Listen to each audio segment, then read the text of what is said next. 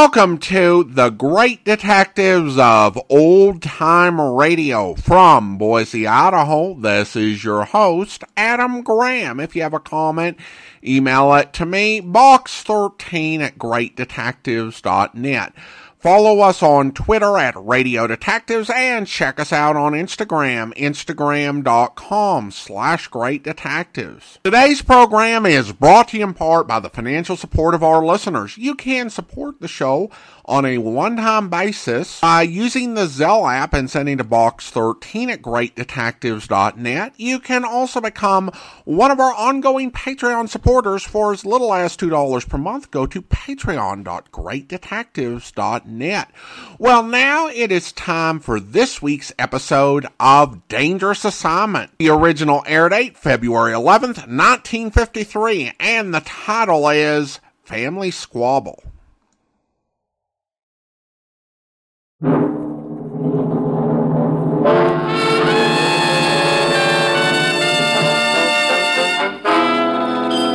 Dangerous Assignment, starring Brian Donlevy as Steve Mitchell.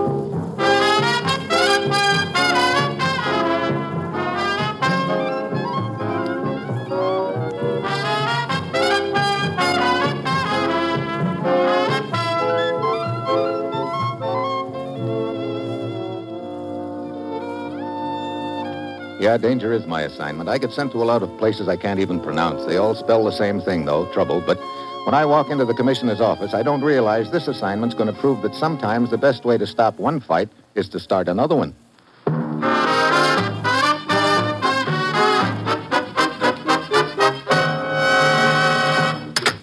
Morning, Commissioner. You sent for me? Steve, I don't think you're going to like this assignment. Well, break it to me gently, then. What am I supposed to do? Step in the middle of a fight between two women? Oh, brother, anything but that, Commissioner. It's vitally important we patch up a family squabble, Steve, because of a lease our government has, or had, I should say, on a certain strategic mining property in the Belgian Congo. What's the trouble?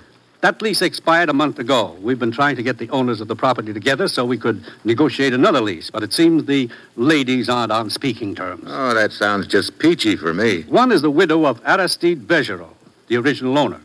The other is Bergerot's sister. These two women now own the mining property jointly. Oh, what are they beefing about, Commissioner? Who knows? Whatever it is, it's caused a serious breach between them.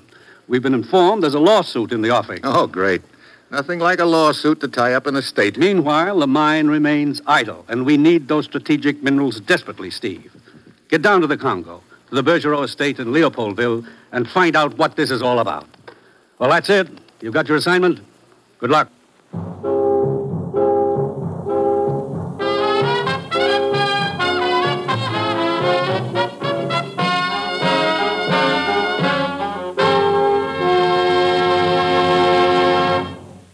The National Broadcasting Company is presenting Dangerous Assignment, starring Brian Donlevy in the role of Steve Mitchell, colorful two-fisted government agent.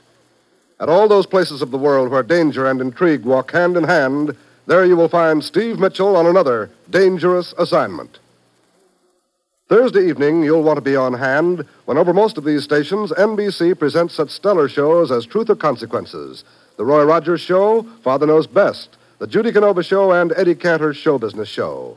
All 5 of these programs bring entertaining radio listening into your home. There's Western Song and Adventure with Roy Rogers, zany stunts and heartwarming performances on Truth or Consequences. Delightful family comedy with Robert Young starring in Father Knows Best. Down-to-earth entertainment from Cactus Junction on The Judy Canova Show, and Memories from the Past when Eddie Cantor presents his Show Business Show. Yes, hear them all each Thursday on most NBC stations.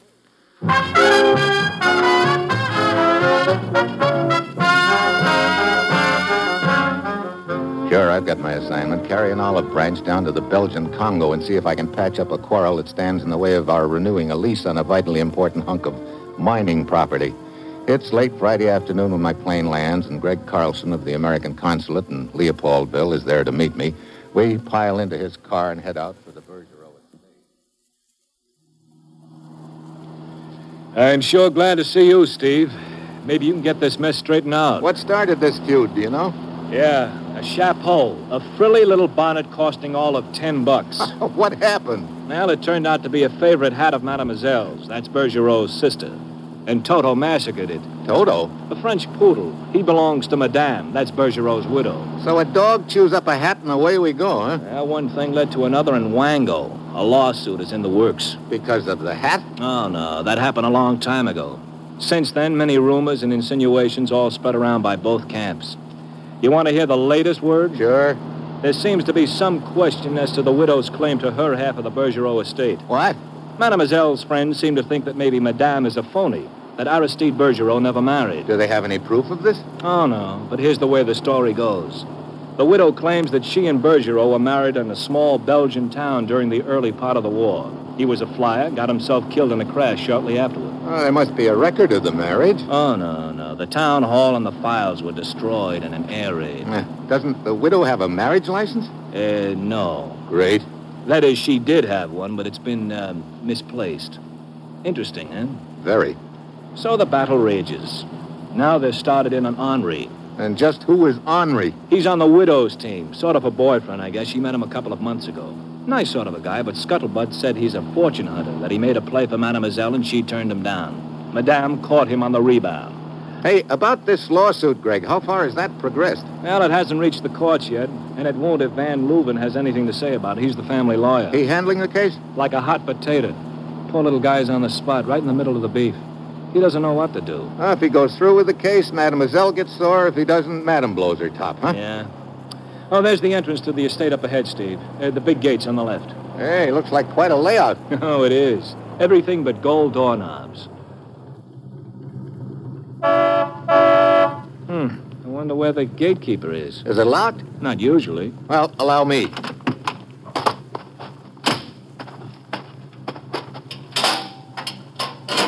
Okay, Greg, come ahead. Hey, wait a minute, hold it. Car coming down from the house. Yeah, at a good clip, too. Well, looks like Henri's car, little souped-up job. Oh, brother. Well, what do you know, the widow herself. Yeah, she always drive like that? Oh, so I understand. A real fiend on the road. She'd better slow down or she isn't going to make that curve. Yeah, she's really... Hey, she isn't going to make it.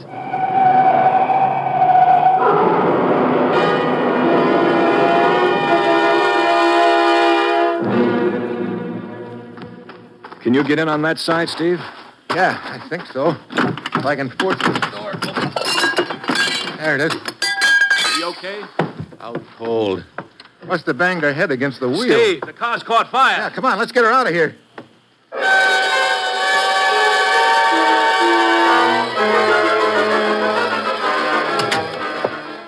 How is she, Mr. Van Leuven? Well, she's regained consciousness. Doctor says she will be all right. A few bruises, nothing more. Oh, glad to hear that. Oh, this is Steve Mitchell. Ah, Monsieur Mitchell, how do you do? Mr. Van Leuven? Most fortunate it was that you and Monsieur Carlson arrived at the scene of the accident as quickly as you did. Foolish girl. She drives like a maniac. Yeah, she really tore out of this place. Where was she going in such a hurry? Into town, I suppose. And she wasn't staying around for our meeting? Huh? No. When she learned of your coming, she made it quite clear to me that she would not discuss the lease until the matter of her right to the estate was settled. I'd like to talk with Mademoiselle Bergerot, the sister. Is she around? She was to be. I myself talked with her on the telephone last night and arranged it. But this morning I learned that she was gone. Gone? Where? On another of her hunting trips into the jungle. Oh, fine. When do you expect her back? No, who knows, monsieur? About this lawsuit. Oh, idiotic. Sheer nonsense, Monsieur Mitchell. And I have told Madame Bergerot so. Still, Madame insists. I see. One more thing. Did Madame say anything about the accident, how she suddenly lost control of this Henri's car? She admitted traveling at high speed. Then the car swerved, and that's all she remembers. Okay, Mr. Van Leuven, thanks. Now, if you will excuse me. Sure. Well, Steve, looks like you're off to a great start. Madame refuses to talk to you, and Mademoiselle slips away into the jungle. What do we do now? I'd like to have another look at the scene of that accident. Come on.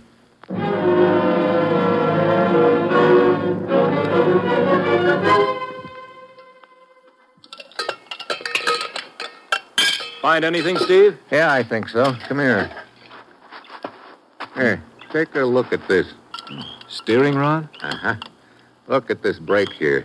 A little too clean cut. Might have been worked over with a hacksaw. Yeah.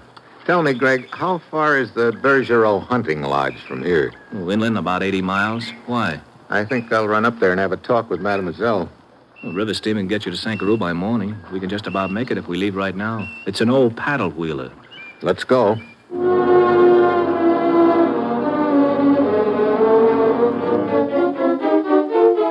Shortly after dark, we pull up at the steamship office. I get myself a ticket to Sankaroo, and then I walk out on the dock where Greg is waiting.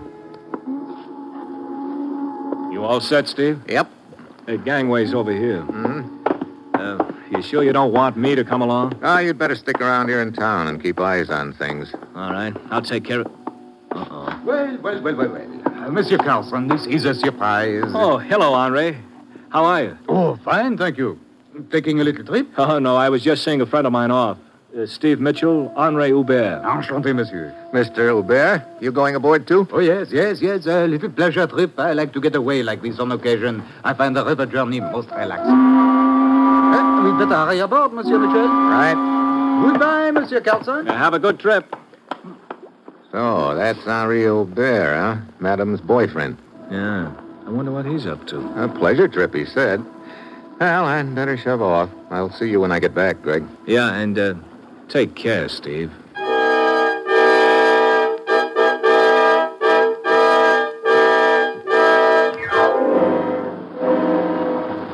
A few minutes later, I'm parked in a deck chair as the steamer pulls out into the river and the lights of Leopoldville fade away in the night behind us. I wait there for another half hour, hoping friend Henri will stroll by, but he doesn't. I decide to go looking for him. Just as I'm walking along a deserted section of the deck, somebody suddenly darts out of the shadows and throws a perfect block on me. I crash into the rail. Before I can shake the cobwebs out of my brain, that somebody grabs my feet and flips me overboard.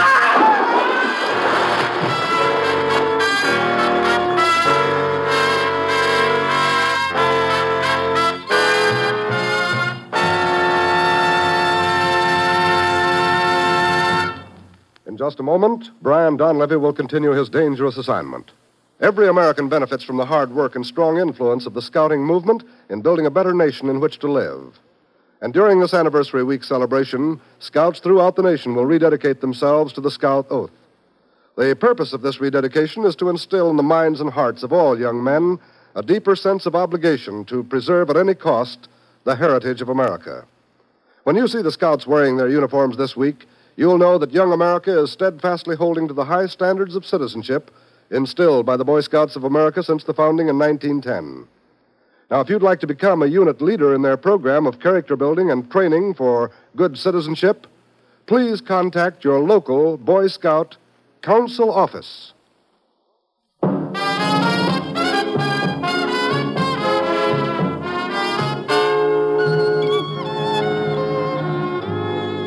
Now back to Dangerous Assignment and Brian Donlevy as Steve Mitchell.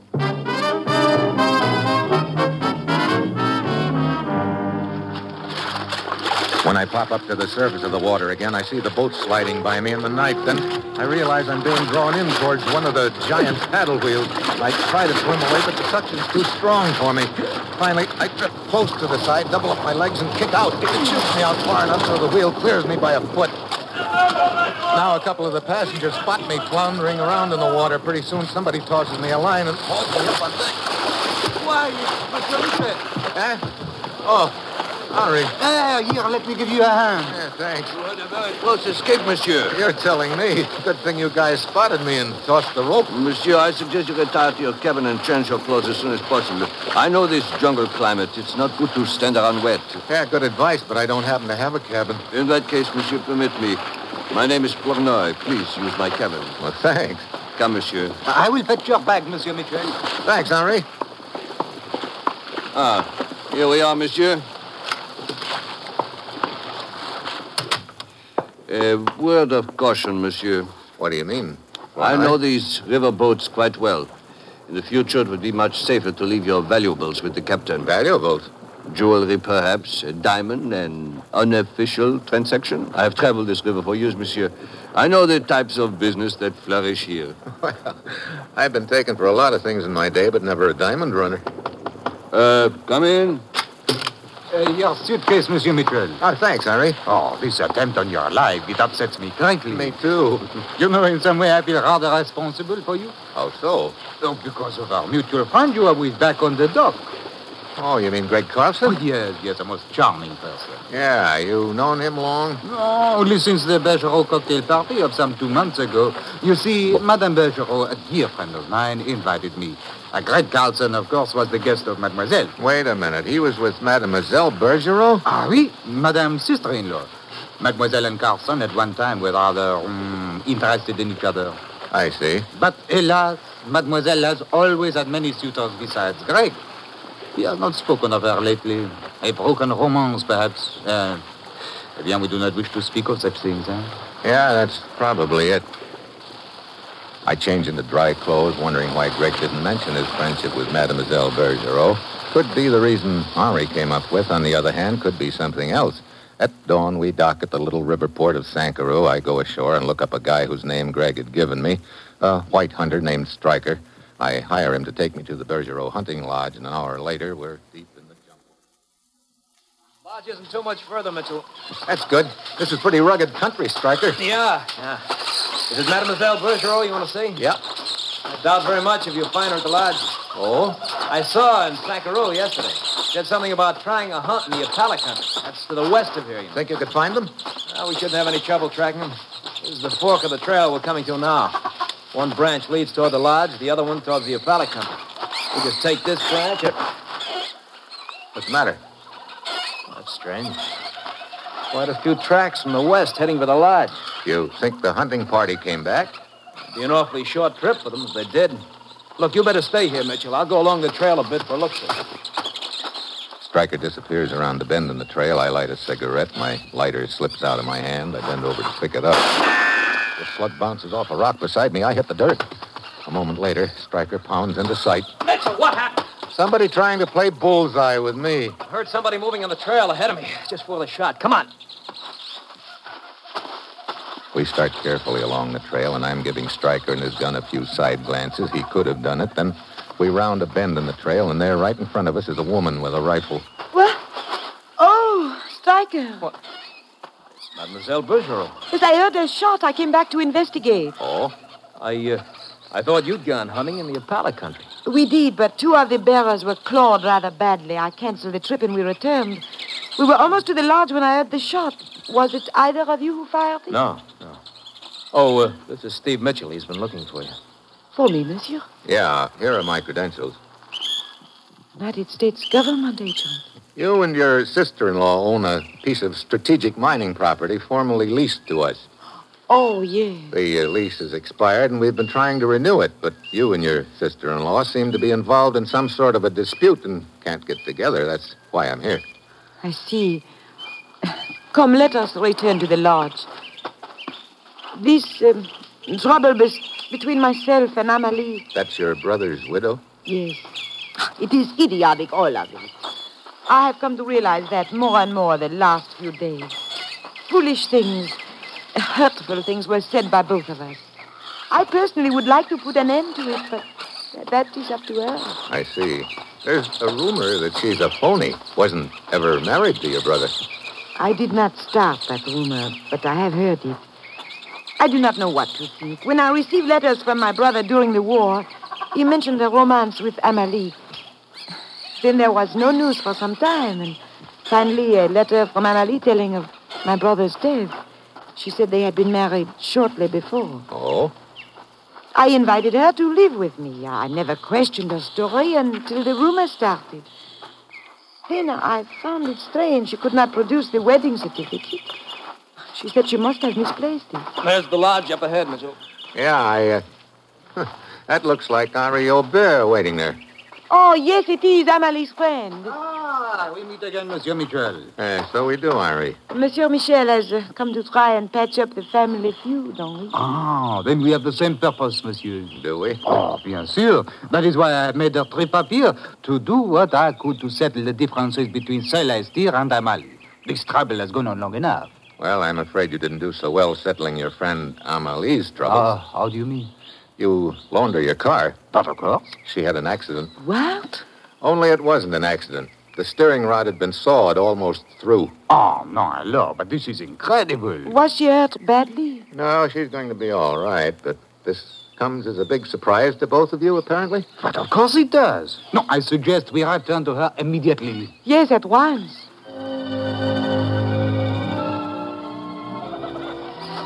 We start back along the trail to Sankuru. Stryker leads the way. Celeste is next. Henri follows her, and I bring up in the rear. Then I hear a few faint crackles of brush behind us. Somebody's following. I let the others go on ahead without saying anything. I slip to one side and hide in the brush. After a moment, a figure with a gun slips into sight. I let him get close. Then I lunge at him and knock the gun out of his hand. Well, my friend Flournoy from the riverboat. Monsieur Mitchell. Suddenly he jerks a knife out, lunges at me, but I lock his wrist and bend it back. He twists away from me and slips and falls. Right onto his own knife. I search him. The only item of interest is a key to a hotel room in Sankuru. I figured Flournoy was just a hired killer. Maybe this key will tell me who hired him. I head into Sankuru and find the hotel whose name is on the key. It's a cheap dive near the waterfront. I go upstairs, start down the dimly lit hall toward the room on the key, but I don't quite make it. Somebody steps out of the shadows behind me with a gun in my back. That's far enough, Mitchell. Ah, hello, Van Leuven. So the trusted family lawyer turns out to be the big boy of the deal. Quite right. I imagine you got quite a tidy offer to stir up trouble between the two women and try to block our lease renewal. It was made well worth my while, Mitchell. I don't get why you tried to knock off the widow. The steering rod on Henri's car. I hired Flournoy to weaken that, to kill Henri, since he was trying to bring the two women together. But he lent his car to Amélie. I see. You also hired Flournoy to knock me off. I gather he was to report here afterwards for the payoff, huh? Yes, he was to be paid off with a bullet. But apparently you have saved me the trouble. So you may have that bullet intended for him. Thanks. Into that room. Quick. I walk to the door. Van Leuven motions me to unlock it. I do. Inside. I walk in with Van Leuven behind me. Then suddenly I kick the door back at him.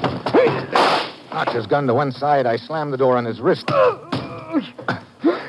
There. That ought to keep you nice and relaxed a while.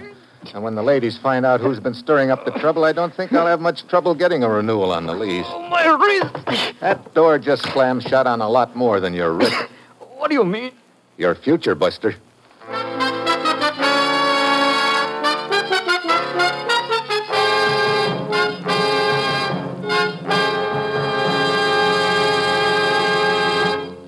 Our star, Brian Donlevy, will return in just a moment.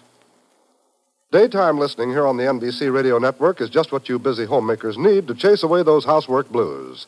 You'll hear comedy, drama, and musical entertainment when you set your dial to this NBC station. For comedy, we have The Bob Hope Show, Double or Nothing, and Bob and Ray, to name only a few. There's drama from real life on Strike It Rich with Warren Hull and on Welcome Travelers with Tommy Bartlett. Meredith Wilson brings musical entertainment on his program called Every Day. And all of these fine shows are on the air every day, Monday through Friday, over most NBC stations. So make it a regular habit to turn on the radio and leave it set to this NBC station for the finest in daytime radio entertainment. Each day, Bob Hope has a lady guest editor to provide interesting and instructive minutes to his program. Bert Parks plays Double or Nothing each weekday, and the results mean enjoyable listening for you. So be sure to enter into the fun of radio entertainment by making NBC your daytime listening headquarters.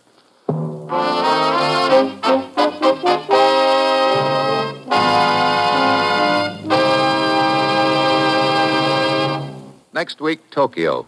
Tea for two and a slug for me. And that will be Steve Mitchell's dangerous assignment next week.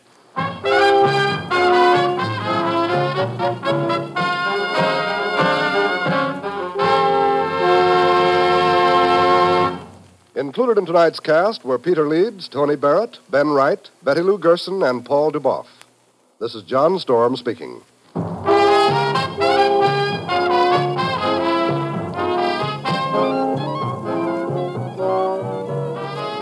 Dangerous Assignment, starring Brian Donlevy in the role of Steve Mitchell with Herb Butterfield as the commissioner, is written by Bob Reif and Adrian John Doe and is directed by Bill Karn. Be with us again next week at this same time when Brian Donlevy, starring in the role of Steve Mitchell, will embark on another transcribed Dangerous Assignment.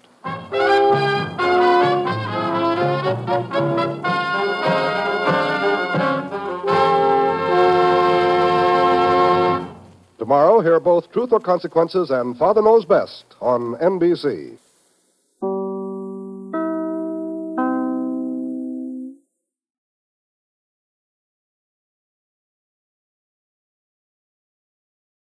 Welcome back. An interesting premise for the story and a different initiating event for Steve to go and investigate. I think this is a believable tactic for enemy interests to use, particularly working through this lawyer to avoid the type of risk that would be involved in an espionage situation while still managing to slow down U.S. production. So, as I said, an intriguing premise. Well, now we turn to listener comments and feedback, and we have some new listener comments regarding our 4,300th episode special. And we start with Emmett, who writes, "Have to admit, I have a prejudice against any suspense episodes that have canned music. This one was good and unusual. For a radio show that lost most of its budget, it made use of 3 characters. It had to be one of them, and most likely it had to be the one you least suspect. The good thing about this episode is that you suspect everyone at some point. Thanks for airing this one, Adam."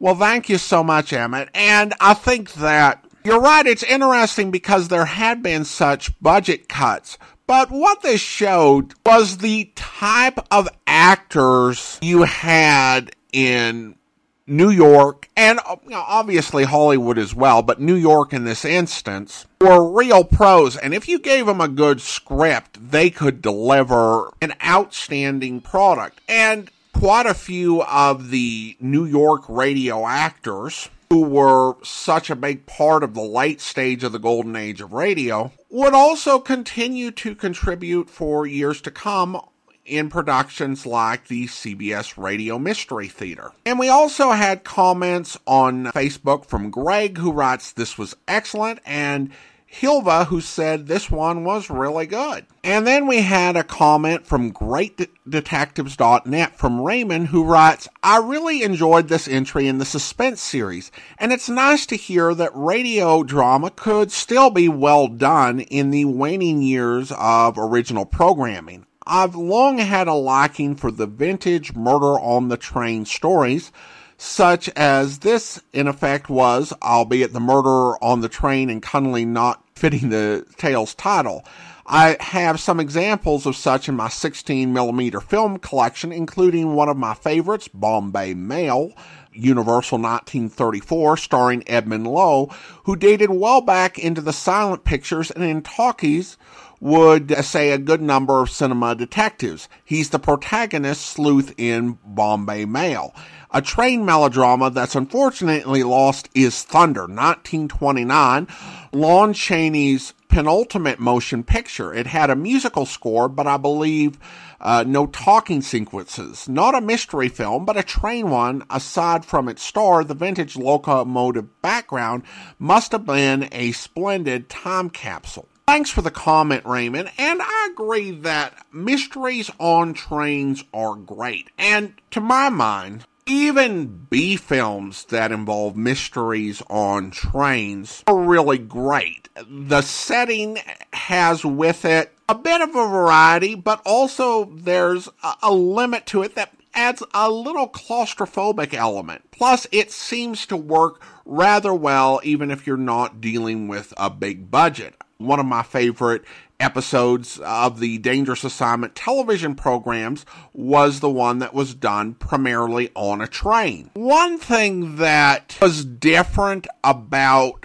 the special, The Man Who Murders People, is that it was set on a New York commuter train. The big difference there is that in your typical train story, the train is traveling through unfamiliar territory. But in this case, it was traveling through an area that all of these characters had traveled through multiple times before. I think it's the only way you can effectively combine the serial killer plot with the train idea, unless you've got a killer killing multiple times within the same train trip, or if you've got a killer who is boarding trains on the same route to commit the killings. I think those are a bit more implausible. But in The Man Who Murders People, you've got a situation where these people are going home at night on the train to an area where multiple murders have occurred. That creates a unique situation and a unique set of circumstances for the drama that they really were able to turn into a very solid play.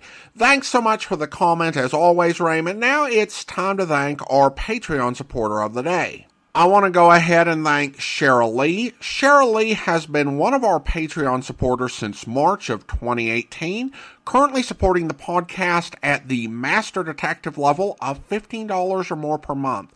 Thank you so much for your support, Cheryl Lee. And that will do it for today. If you're enjoying the podcast, please follow us using your favorite podcast software. Be sure to rate and review the podcast wherever you download it from. And if you're enjoying the podcast on YouTube, be sure to like the video, subscribe to the channel, and mark the notification bell. We will be back next Wednesday with another episode of Dangerous Assignment, but join us back here tomorrow for Mr. Chameleon, where... All I can say is, neither Thomas nor Blifton mentioned the letters to me. Besides, what difference does that make? It's pretty clear to me what happened. What did happen? They killed each other. Not much question about it. Detective Sergeant Arnold, you taking down everything Mr. Thurston says? Yes, Mr. Chameleon. Now, what is this, Mr. Chameleon? Why should everything I say be taken down? Just routine, Mr. Thurston. Don't be alarmed. Oh, I see. But it disturbs me. Well, don't let him, Mr. Thurston. I'm sure you're trying to help me. In every way I can, Mr. Chameleon. You know, of course, that the firm of Thomas and Blifton was shady.